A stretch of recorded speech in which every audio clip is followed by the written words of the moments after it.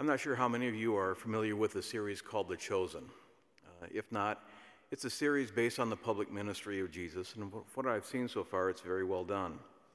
I heard it about a while ago, but I've only just recently started watching it.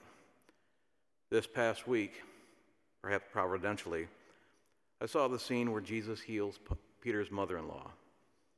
There's a very touching scene with Jesus and Peter's wife just before the healing, where Jesus talks about the sacrifice involved in discipleship. Jesus then enters the room where the mother-in-law is lying. He touches her hand, and suddenly she sits up in bed and looks at Jesus and says, "Who are you?" And that's really the key question for all of us. The overriding theme in today's gospel reading is that of healing.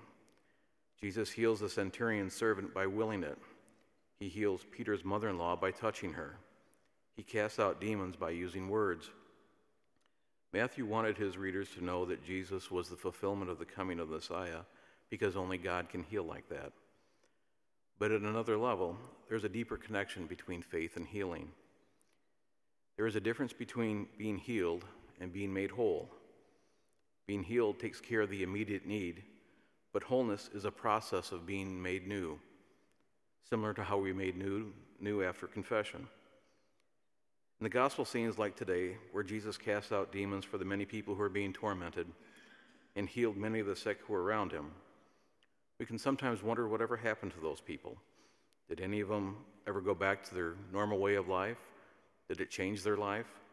Did they ever maybe rekindle their faith? Did any of them ever go back to Jesus and said, "Who are you?" When Jesus would heal someone, and to those who witnessed it, it became an invitation to be made whole. It is an invitation to follow him and continually to learn about him.